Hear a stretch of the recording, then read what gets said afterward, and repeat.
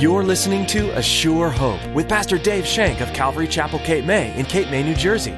Join us as Pastor Dave teaches verse by verse through God's Word.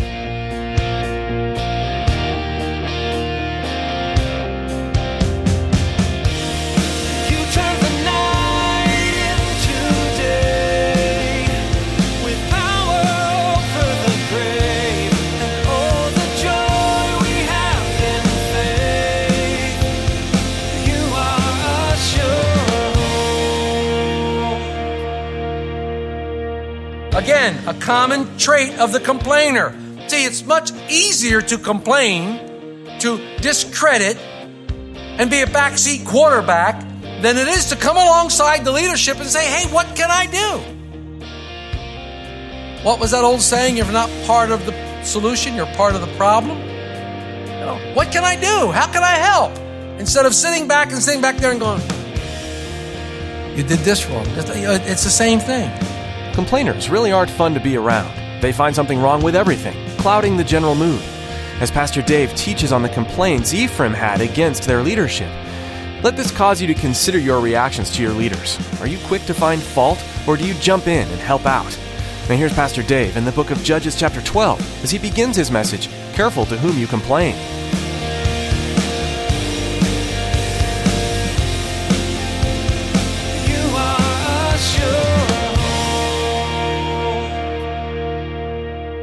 Chapter 12 in the book of Judges. And I'm going to kind of step out of some semi-norm. I like to do this every now and then, but when the chapter's small, I like to read it. So I'm going to read from verses 1 through 7 beforehand, okay? And then we'll go back and look at them and see what the Lord wants to speak to us, our hearts today about. So if you want to find chapter 12, book of Judges, beginning in verse 1. Then the men of Ephraim gathered together, crossed over toward Zaphon, and said to Jephthah, why did you cross over to fight against the people of Ammon and did not call us to go with you? We will burn your house down on you with fire. And Jephthah said to them, my people and I were in a great struggle with the people of Ammon. And when I called you, you did not deliver me out of their hands. So when I saw that you would not deliver me, I took my life in my hands and crossed over against the people of Ammon, and the Lord delivered them into my hand. Why then have you come up to be this day to fight against me?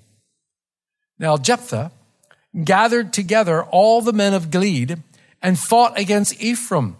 And the men of Gilead defeated Ephraim because they said, you Gileadites are fugitives of Ephraim among the Ephraimites and among the Manassesites. The Gileadites seized the fords of the Jordan before the Ephraimites arrived. And when any Ephraimite who escaped said, let me cross over, the men of Gilead would say to him, are you an Ephraimite? And he would say, no. Then they would say, then say Shibboleth. And he would say Sibboleth, for he could not pronounce it right. Then they would take him and kill him at the fords of Jordan. There fell at that time 42,000 Ephraimites. And Jephthah judged Israel 6 years. Then Jephthah the Gileadite died and was buried among the cities of Gilead. So you can see what I've titled this, Be Careful to Whom You Complain. I always struggle with what I'm going to name these messages. I don't even have to name them at all, but I like to name them. They're fun. But I guess my question was, have you ever known a chronic complainer? You know the type, right? Always have something to say, and it's never positive. They're forever finding fault, especially after a great victory. After a great victory, they find fault. It should have been done this way, that way, every way except the way it was accomplished. And oh yeah, they would have loved to have been involved. Through Scripture, the Lord takes a dim view of complaining. He takes a very, very dim view of complaining. In fact, the Apostle Paul in Galatians 5 says that if they, meaning the Galatians, continued to bite and devour one another, they would be consumed. Not a happy thing. And we know in Numbers 21, verses 4-9, that because of the Israelites' complaints, the Lord sent serpents in response to the complaining people. a fiery serpent. And we know that anybody who was bit died until Moses went to the Lord and he asked the Lord what he should do. He intercessed on the people, and the Lord told him to make a bronze serpent, Nehushtan, a thing of brass or bronze, Nehushtan, and put it up in the camp. And whoever was bitten by that serpent, if they would look at the bronze serpent, they would be healed. If they did not, they would die. And this becomes very, very applicable to us because Jesus in the Gospel of John, in John 3, uses this verse, these scriptures about Nehushtan, about the bronze serpent, the brass serpent, and says, as Moses lifted up the serpent in the wilderness, so too the Son of Man will be lifted up. It's just like the bronze serpent. We look upon the cross. We look upon Christ hanging on the cross, and we believe, and we're healed of our sin. So you see the parallel there. But God takes a very, very dim view. So I said all that to say, enter the Ephraimites. The Ephraimites, or should I say, re-enter. How many of you remember chapter 8? After Gideon's great victory. After Gideon's great victory, the Ephraimites came around and basically did the same thing. They gave Gideon a hard time because he didn't include them in the battle. Although Gideon did allow them to participate and basically come in and mop up after the end of the battle. Take care of the ones who were kind of hanging around. But they were angry at him. Why didn't you let us fight? Gideon also asked for their help. Gideon made the trumpet call to all Israel, and Ephraim never answered the trumpet, but yet they complained that they weren't involved. Instead of rejoicing in the great victory that happened by Gideon, they complained against their leader. Instead of enjoying the great victory that Jephthah and the people of Gilead and the people who helped them had over the Ammonites, they complained. This is just like a complainer. Even though they're asked to join in, they refuse, but they still have an opinion that they want to give to you. And they complain, and they want to share in the victory. Usually they want to take some credit. And this is what Ephraim was doing to Jephthah. But in chapter 8, our buddy Gideon dealt differently than Jephthah does, because Gideon is very diplomatic. And remember that talk he had with them, how he basically soothed the waters and calmed the storm by talking to them and explaining to them very diplomatically about things. And Ephraim was basically put in their place. Well, in chapter 12, it happens all over again. But this time against Jephthah. The Ephraimites come to Jephthah on the heels of his great victory over the Ammonites, and they complain about their lack of involvement in the battle. Look at verse 1. Then the men of Ephraim gathered together, crossed over towards Zaphon, and said to Jephthah, why did you cross over to fight against the people of Ammon, and did not call us to go with you? We will burn your house down on you with fire. Nice guys. So these guys come over the Jordan. They come up to Jephthah. They not only wanted him fired as judge, but they wanted to burn his house down on top of him. I don't know why. Sometimes I stand up here and things come to me. It's like, wait a minute. I get the feeling that Jephthah's sitting there like Rodney Dangerfield. No respect. Hey, I'm the judge of Israel. I get no respect. Come on. They don't respect them. But this is the MO. Modus operandi of a complainer. The complainer has no respect for anybody, but they have an answer for everything. But they don't want to get involved. And usually the complainer is usually a bigger problem than the problem itself, but he blames everybody, but he blames the leader the most. This is what we see happening. They're complaining. Let's look at verses 2 and 3 as we move on. And Jephthah said to them, my people and I were in a great struggle with the people of Ammon. And when I called you, you did not deliver me out of their hands. So when I saw that you would not deliver me, I took my life into my hands and crossed over against the people of Ammon, and the Lord delivered them into my hand. Why then have you come up to me this day to fight against me? Jephthah does explain that he called them for help. Hey, I called you guys. Where were you? You didn't come to help. Once again, they refused. Again, a common trait of the complainer. See, it's much easier to complain, to discredit, and be a backseat quarterback than it is to come alongside the leadership and say, hey, what can I do? What was that old saying? If you're not part of the solution, you're part of the problem. What can I do? How can I help? Instead of sitting back there and going, you did this wrong. It's the same thing. The complainer usually has an ulterior motive. And in this instance, the ulterior motive was, hey, they wanted to be in charge. Ephraim wanted to be in charge. But Jephthah takes a whole different approach than Gideon did. The Ephraimites may have gotten away with this kind of stuff with Gideon because he was very diplomatic. He was mild-mannered. But what do we know about Jephthah? Jephthah was a tough cookie. He was a toughie. Remember, he was born of a harlot, and they yelled and screamed and hollered at him and called him all kinds of names. So he went out and got a gang. He was the leader of the gang. I don't know if he was a shark or a jet, but he was the leader of a gang, and he didn't take no guff. He was a tough cookie, so you weren't going to mess with Jephthah the way you got over on Gideon. Gideon was mild-mannered, and that was the way Gideon worked. But Jephthah, that wasn't going to happen. So they came to Jephthah, throwing on him the same trip that they threw on Gideon years earlier. Look at verse 4a. 4a. Now Jephthah gathered together all the men of Gilead and fought against Ephraim. I'll show you. I like this guy. They're coming against him with all kinds of complaints, with all kinds of things, and he calls their bluff and said, hey, I'm coming against you. He calls a bluff on the complainer and says, I'm going to teach you a lesson. Basically, Jephthah is saying, hey, guys, let's get ready to rumble. We're going to take this to the mat. They're calling them names. Look, 4b. 4b. And the men of Gilead defeated Ephraim because they said, you Gileadites are fugitives of Ephraim among the Ephraimites and among those from Manasseh. You notice I didn't try to say Manasseites. He said, they insult them. They throw insults at them by calling them fugitives.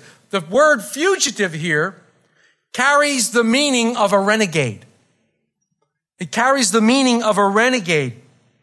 But they have a slight problem here. They have a slight problem. Most of you were here when we studied Joshua. Who gave Gad, Reuben, and half of Manasseh on the other side of the river their land? Who gave them their land? The Lord gave it to them. The Lord gave them their land. The Lord told Moses, they asked Moses went to the Lord, and the Lord gave them their land. So may I ask, who were they fighting against? They were fighting against the Lord. They were fighting against the Lord. The Lord had given the land to these tribes through Moses and then to Joshua. So the Ephraimites, these complainers, were not insulting the Gideonites. They weren't taunting them or complaining against them. They were indeed complaining and taunting and tossing insults against the Lord. We already said at the beginning of our study, not a good thing to do. Not a good thing to do, tossing insults against the Lord. It's never a good thing to do. The Ephraimites got what they deserved. They got a whooping. They got beat. And they headed home with their tails between their legs, but the battle wasn't over. Something takes place. Yet, let's look at 5a. 5a. The Gideonites seized the fords of the Jordan before the Ephraimites arrived. The Gideonites met the Ephraimites in the passages of Jordan, and they got there before them. They secured the Jordan. They secured it. They had it there. They had it under wraps and key. It was there. It was theirs. They devised a way that they could tell the difference between the Ephraimites and other people who may be crossing at that time. Let's look at the rest of verse 5. And when any Ephraimite who escaped said, let me cross over, the men of Gilead would say to him, are you an Ephraimite? And if he said no, then they would say to him, say Shib-Oleth. And he would say Sibboleth. Then they would take him and kill him at the fords of Jordan. Shibboleth simply means ear of grain or flowing stream. But the word, for some reason, the tribe of Ephraim had a dialect problem. They had some sort of a dialect problem, and they couldn't say the H. So they ended up saying Sibboleth instead of Shibboleth. Well, this was telltale. You think this is far-fetched? I don't think it's far-fetched at all. For years, my mother said C-R-E-E-K, crick. She didn't say creek. She said the word P-E-C-A-N, pecan. When I spent years in the South, I would say, excuse me, mother, it's pecan. And look at all the different dialects we have. Look at all the different dialects that we have in our country, let alone foreign languages that have been brought over with their different dialects. Bill was telling me about one in Italian, the different dialects that we have. I mean, I spent years in Texas. And when I wanted a can of Coca-Cola, I said, can I have a pop? If I said soda, I got ice cream. Because if you said soda, you got an ice cream soda. But if I said pop, I got a can of pop. When I went to the grocery store, the very first time I was in Texas, I went to the grocery store, and the lady was sitting there she was ready to put my groceries into something. She looked at me and said, would you like me to put that in a sack? I went, no, I was hoping for a bag. She pulled out a paper thing. I went, that's a bag. No, she goes, that's a sack. See, dialects. Interesting thing nowadays, the word shibboleth is part of our language. In fact, on my computer, when I typed in the word shibboleth, spell check didn't underline it in red as being misspelled because it's a word in our dictionary. It's great. It means any kind of test to give outsiders to see if they really belong. Any kind of test to give outsiders to see if they belong. Oh, come on. Think of one. I'm going to think of one with you. I'm from South Philly. With you. Would you like your cheesesteak with or without?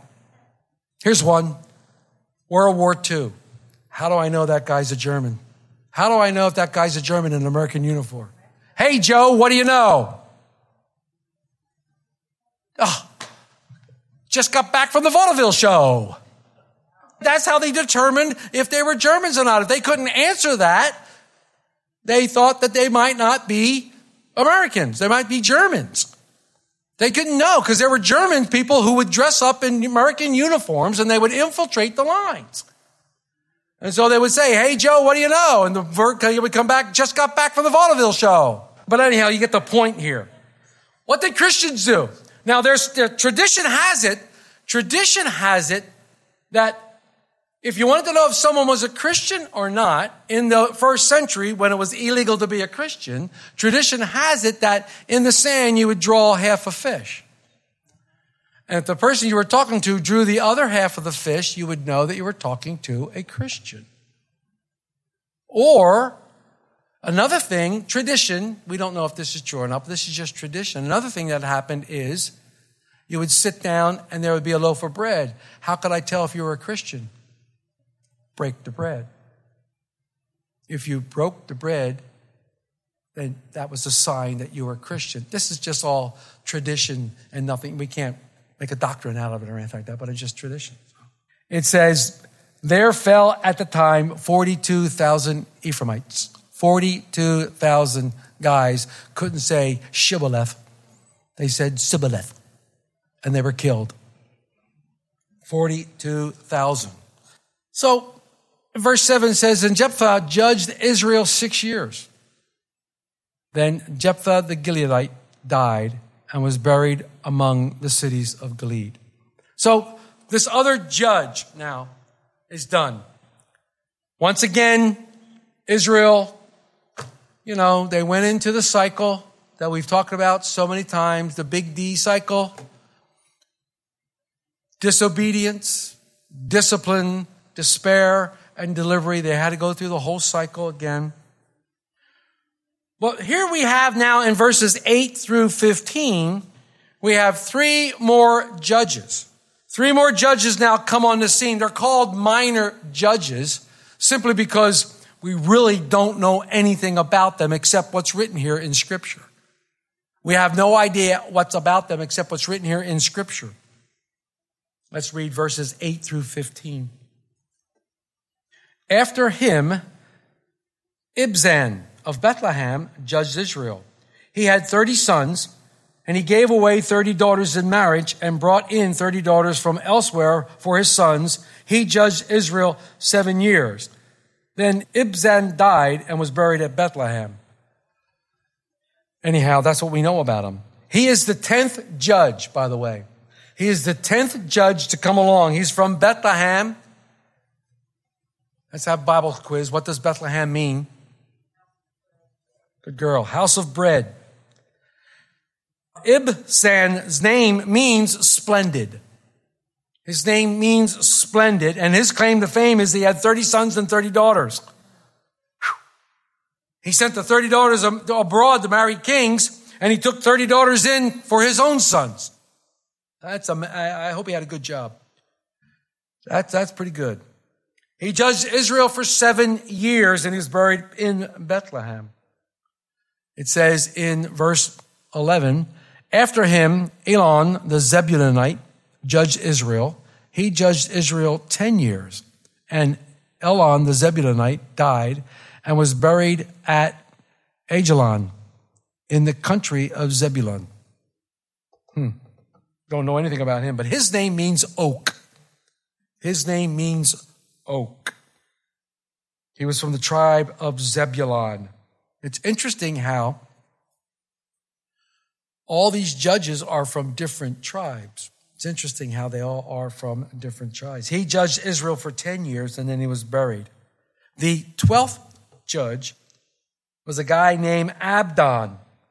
His name means servitude. After him, Abdon, the son of Hillel, the Parathonite, judged Israel.